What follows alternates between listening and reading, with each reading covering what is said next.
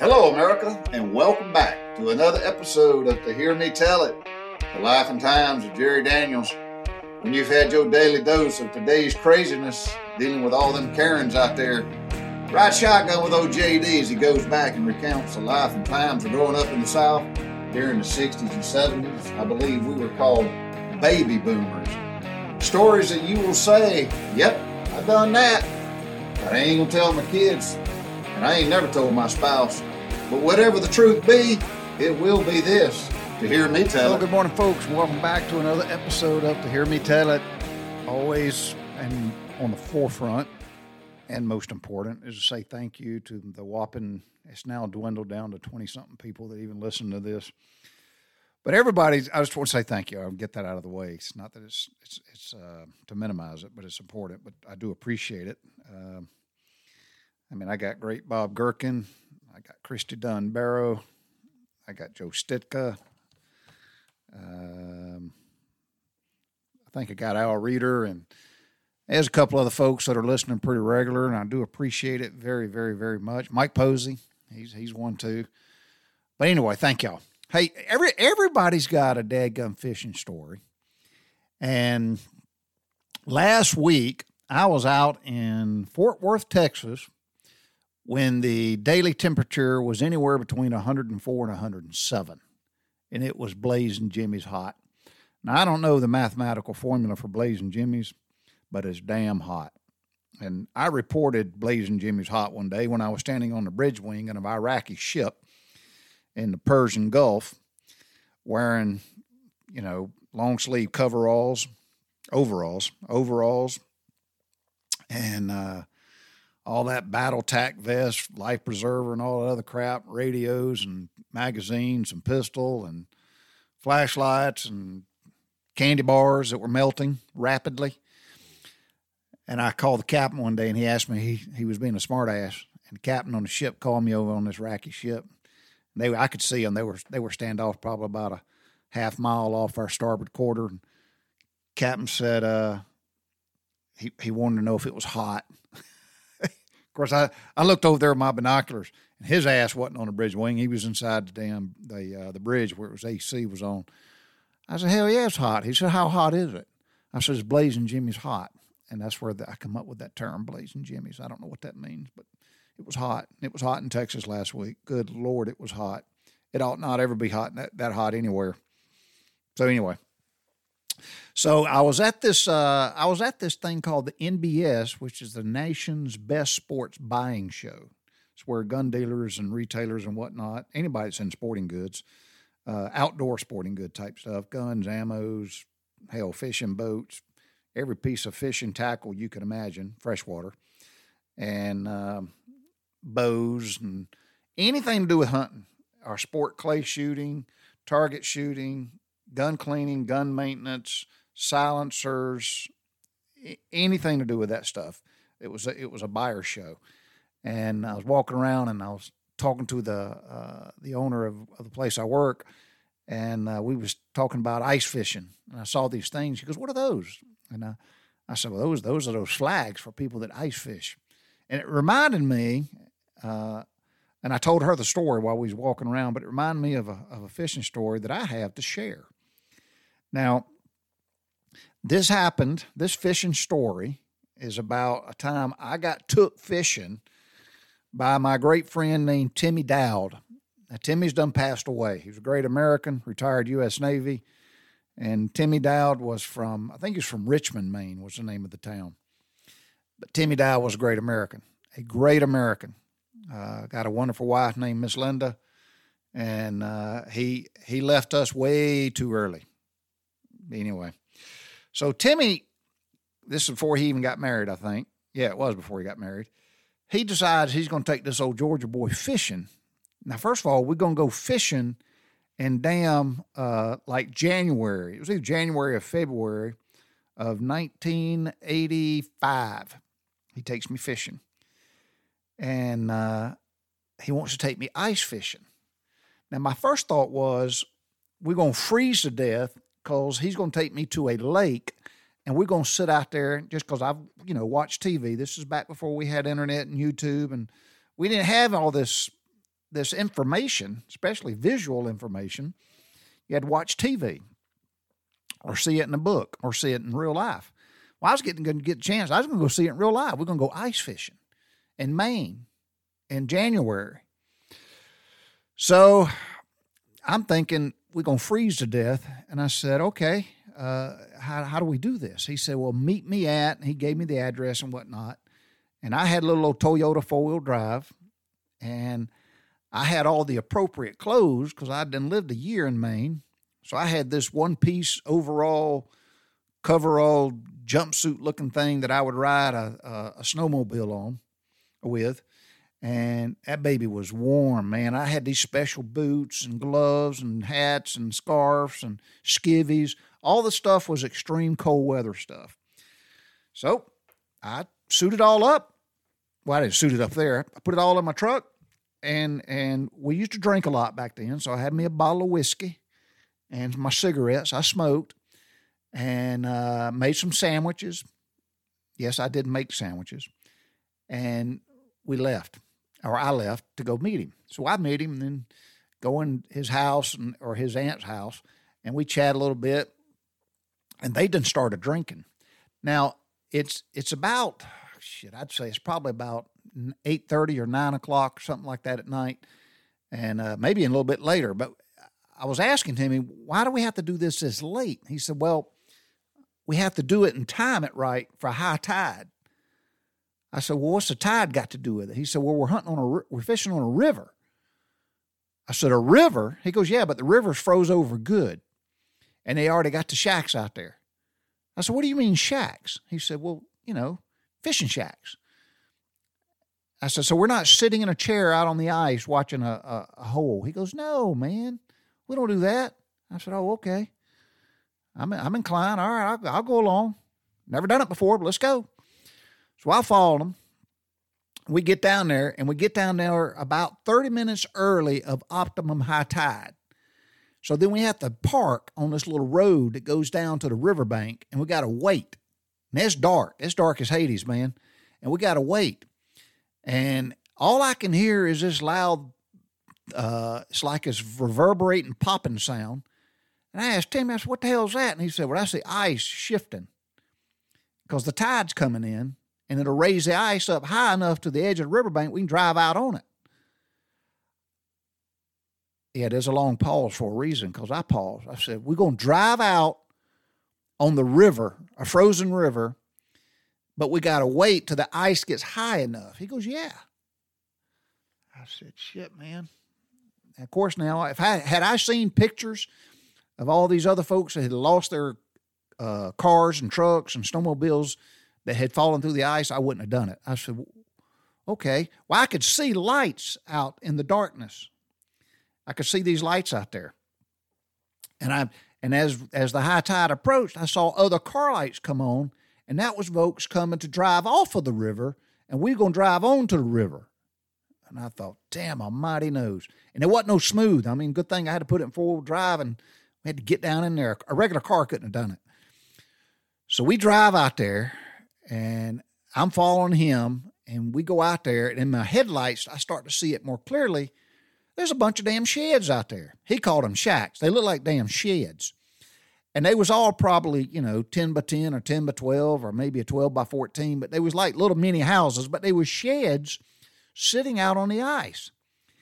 And they all had little stacks coming out of them with smoke bellowing out of them, and lanterns were lit in there, and some of them had windows and whatnot. But these sheds are they're built on skids, so you can just drag them on the ice and drag them off. So it's like, two skids that these sheds are built on. They got big numbers on the side of them or by the door, reflective numbers. You can tell which ones, and I guess he had rented two of them. And we get out there, and we get to unloading and stuff. Now, I forgot to tell you, when we standing back there on the bank, it is freaking well below zero. So I didn't put all this freaking clothes stuff on because it was freaking freezing. So I put all these clothes on, so we get out there, and then we go in this shed, and then we got to get the little pot-belly fire stove in there started. And got a lot of wood. I guess the rent come with the wood. And we get these damn, and I'm in mine. And there's another sailor with me.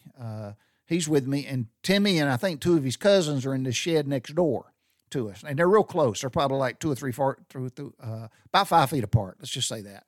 And we get these wood stoves started, and you got a little stool in there, and Timmy comes over, and we get them damn stoves started. We're still drinking now. Don't mind. We're still we're hitting that liquor, and we ain't fished yet, and we get out there and we getting all settled and whatnot. And I tell you what, right now it's unsettling to be parked and sitting in a shed on a damn river and hear the whole river pop, and it's like this.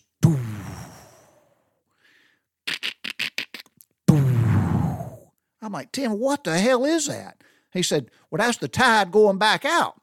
It's the river and the ice settling down. I said, man, this don't seem right. It don't seem safe either. He said, oh, no, we do it all the time. I said, okay, all right. So him and his cousins are all in our shed teaching me and this other boy how to ice fish. And we're fishing for smelt. I forgot to say all this to start with. We're damn smelt fishing. I didn't know what a smelt was. It's just a long-ass sardine. That's all it is. It's a sardine that's probably about 6, 7, 8 inches long. It's a long-ass sardine. Call it what you want to, but that's what it is.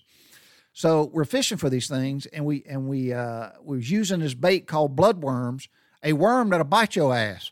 So you're fishing with a worm that's already pissed off and angry that will literally bite you and draw blood. It's a bloodworm. So that's the bait. So let me describe what the inside of this little shed looks like. So let's just say it's a 10 by 12. So it's 10 foot wide, 12 foot long. Down at the very end, opposite end of the door, right in the middle, is a potbelly stove. Now, it's got a wood floor built into it.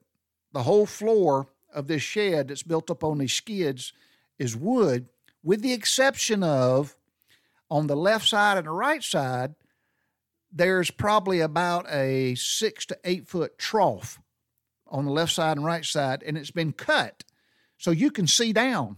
There ain't no floor right there. And somebody has come along with a chainsaw and has cut the ice.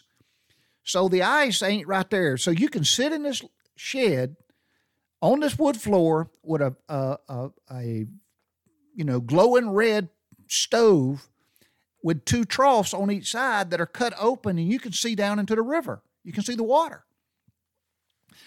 And there's a couple of chairs in there and a little bitty, blocks of wood is what they were. You sit on 2 stumps, and we're in there. And then above these troughs on each side, suspended from the ceiling, is like a little bitty 1x1 piece of wood that's about a foot longer than what the trough is. And it's suspended by springs, the kind of long, old skinny spring, what you'd have on a screen door. So this long piece of wood is suspended horizontally right above this open trough with springs, so they'll just hang and suspend. And then there's multiple lines of string tied around this little 1x1 going down in the water. And you fish because you sit facing one of these troughs and you stare at these strings. And all them strings are hanging down in the river with a piece of that bloodworm on there.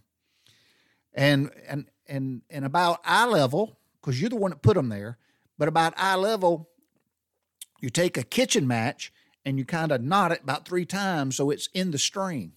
So you sit back, you drink whiskey, and you watch all these little kitchen matches tied in each one of these lines.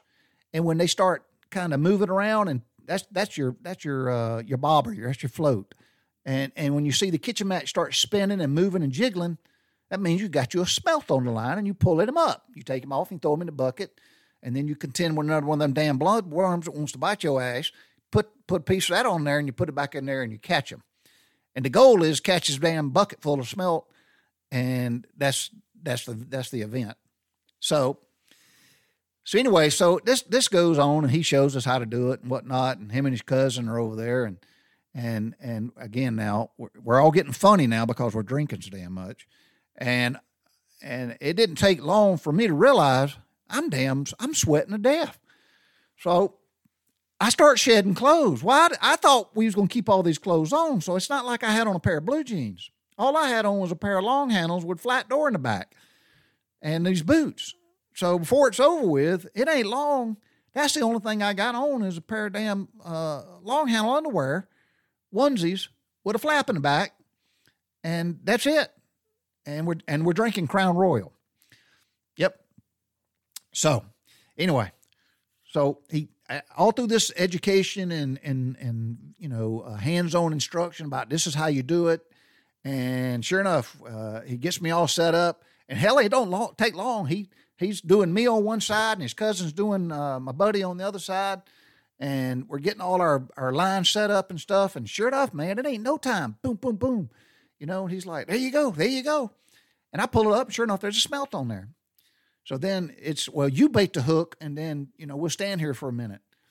And I stand there, and sure enough, man, I'm studying. And you got a minute. I'm sitting on a stump in damn long handle underwear, staring at all these little strings with these matches on it, and they're behind me, and my matches are moving, and I'm pulling the string up real fast, and all of a sudden, I can't catch smelt no more. And the bloodworm's still on there. It ain't like something took my bait. And I mean about 6 or 7 of these within a matter of a minute. I'm getting it, man, and I ain't catching shit. I'm like, what the heck did I do wrong?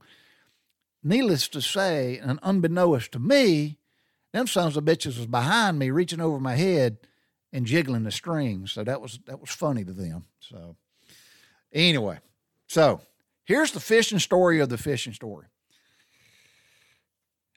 One of Timmy's cousins was crazy, and I don't know his name or whatnot, but he's crazy. And I suspect maybe there was some other stuff going on other than liquor. And we settled in and whatnot and got back, and they left. They went back over to their little shack, and me and this other feller, I ain't gonna say his name because I don't think. Anyway, he's behind me. We're fishing. We're laughing our ass off and whatnot. And I had gone outside to piss. And I don't know why I went outside to piss, but I went outside to piss and beat on their door, and they was laughing. Man, they were laughing in there. I could hear them. And I went back in my little shack. Me and that fella sitting there, and we're fishing. We're catching smelt now. We're catching smelt. Y'all, I know many folks ain't gonna believe this, but I'm sitting there observing my little strings and matches hanging down in that damn trough of water on a river that's making noises. And his cousin shot up out of the water in my trough hole laughing and scared me. And he thought that was funny as shit. And then he went back down and swam under and went back up as his. I don't know what the tide was like, but that guy dropped down in the damn river, swam over to ours, and popped up in the dark of the night. Now, I'm sure he could see the lights because we had bright lanterns in there. And it scared me to frickin' death, and I was drunk. And I remember thinking after that night was over with, as I drove back to the Navy base, that that was absolutely one of the craziest people I think I'd ever met in my life. And you know what's even crazier is I went bear hunting with this same group of people one time in Maine. So that's my fishing story. My fishing story is in 1985, in the winter of 1985, I went smelt fishing with Timmy Dowd and his kinfolk, and we caught a lot of smelt. Oh, and let me tell you this. We had to take our smelt with us, and me and this other guy, we left. After we all left, we're going home, and we got these 2 big 5-gallon buckets of smelt, and I know it sounds terrible, but we lived in the barracks, and we got these 2 5-gallon buckets of smelt, and they insisted we take them. Was telling us how to cook them and all this shit. We lived in the frickin' barracks, and we're heading back to the Navy base, and we pulled over and dumped them bucket of smelt out on the side of the road, and we went home. I didn't take one of them damn fish with me. So that's it. That's my fishing story about fishing in 1985 in the winter in Maine. And I miss Timmy Dowd. He was a great American. He served his country well. Got a lovely wife. And I went to their wedding. And I was not able to go to his funeral. He died early. Timmy liked to drink. Timmy liked to smoke. Old boy smoked cigarettes, chain cigarettes, one after the other after the other. And let me tell you a little quick story because I love Timmy. I got a picture of me. I should show it to somebody. I got a picture of me laying in the rack with Timmy Dowd. That's his name, Timmy Dowd. But I'm laying in the rack, and I'm in my whitey tighties. And I am sunburned. This is in Puerto Rico. And I am sunburned so damn bad I can't move. And he won't get out of the bed. So I jumped in the bed with him and was messing with him. But when we lived in Sicily, I would go wake Timmy up for a flight. And I was a second class, and I think he was a first class then. And I'd wake him up, and we didn't lock our doors in the barracks in Sigonella. This was in 84. I'd go in there, and he'd be asleep. And Timmy was a short little old dude and a hairy man. Good Lord, he was hairy. He had hair everywhere. On his back, it was hair. He looked like the Wolf Man. He had so much damn hair on him, it was unbelievable. He was funny. I loved him. His personality, his mannerism, his generosity. He was kind. Man, he was funny, and he was a good acoustic operator. There was none better. I'm going to say this again. There was none better that could operate the old P3 Charlie system, acoustic analysis system. But on the airplane, if you wanted to find a Russian submarine, Timmy Dowd could find a Russian submarine. He was good. He was real good. And when he said that's contact, he knew it. He was good. But I'd go wake him up, and I'd go in there, and I'd open the door and come in and go, it could be 1 in the afternoon, it could be 1 in the morning, because we was flying in the Cold War. I'd say, Timmy, we got to go. Timmy, we got to go. Timmy, we got to go. I'd shake him. He'd be all up under his sheets, be all up tucked under his chin, and you'd see and hear his hands rustling under his sheet, and all of a sudden, one of his hands would come out from under the sheet with an unlit cigarette. He'd plug that cigarette in his mouth. Now, he ain't moved. He ain't said a word. His damn eyes ain't even opened yet. His hands would go under the sheets, and you see him rustling around. He'd come out with a cigarette. His hands would go back under the sheets, rustle around. He'd come up with a lighter. He'd lay there. His eyes are still closed. Click. He'd light the lighter. He'd take a drag off that cigarette and blow the smoke right out of both sides of his mouth. Still ain't opened his eyes. And he'd do that about 4 or 5 times, and he's opened his eyes, and he says, is it time for us to go? I said, Timmy, we got to go. He said, let me finish this cigarette. And that boy could finish that cigarette in about 4 draws. And then he would take at least 4 packs on a 12-hour flight, and we'd go flying and do our thing. I love Timmy Dowd. He was a good man. He was funny. He's funny. That's a shame, folks. Anyway.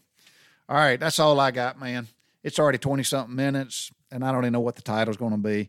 Hey, I hope y'all enjoyed my last one. I thought it was funny as hell. But anyway, and I'll continue to do this. A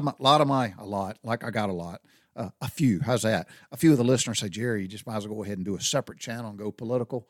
I think I will. I just got to make sure I do it the right way, so I can at least be on for a few weeks before I get fired or kicked off or silenced. You know how the Democrats and the liberals, they don't, and the woke, they don't want you to be honest and truthful or talk about what's really factual. They'll shut you down, and they'll, just like they did Thomas Jefferson when the printing press back in the 1700s. Same thing. All right, that's all I got. All right, Mike Coker, I hope you have a great day. I know probably at this time of the year you're already making preparations to move your wonderful Class A RV further south for the winter and take your gal friend with you, and you're going to go play golf somewhere else and drink whiskey somewhere else. So that's it. Y'all know what old Mike would say. Signing off. Bicycle.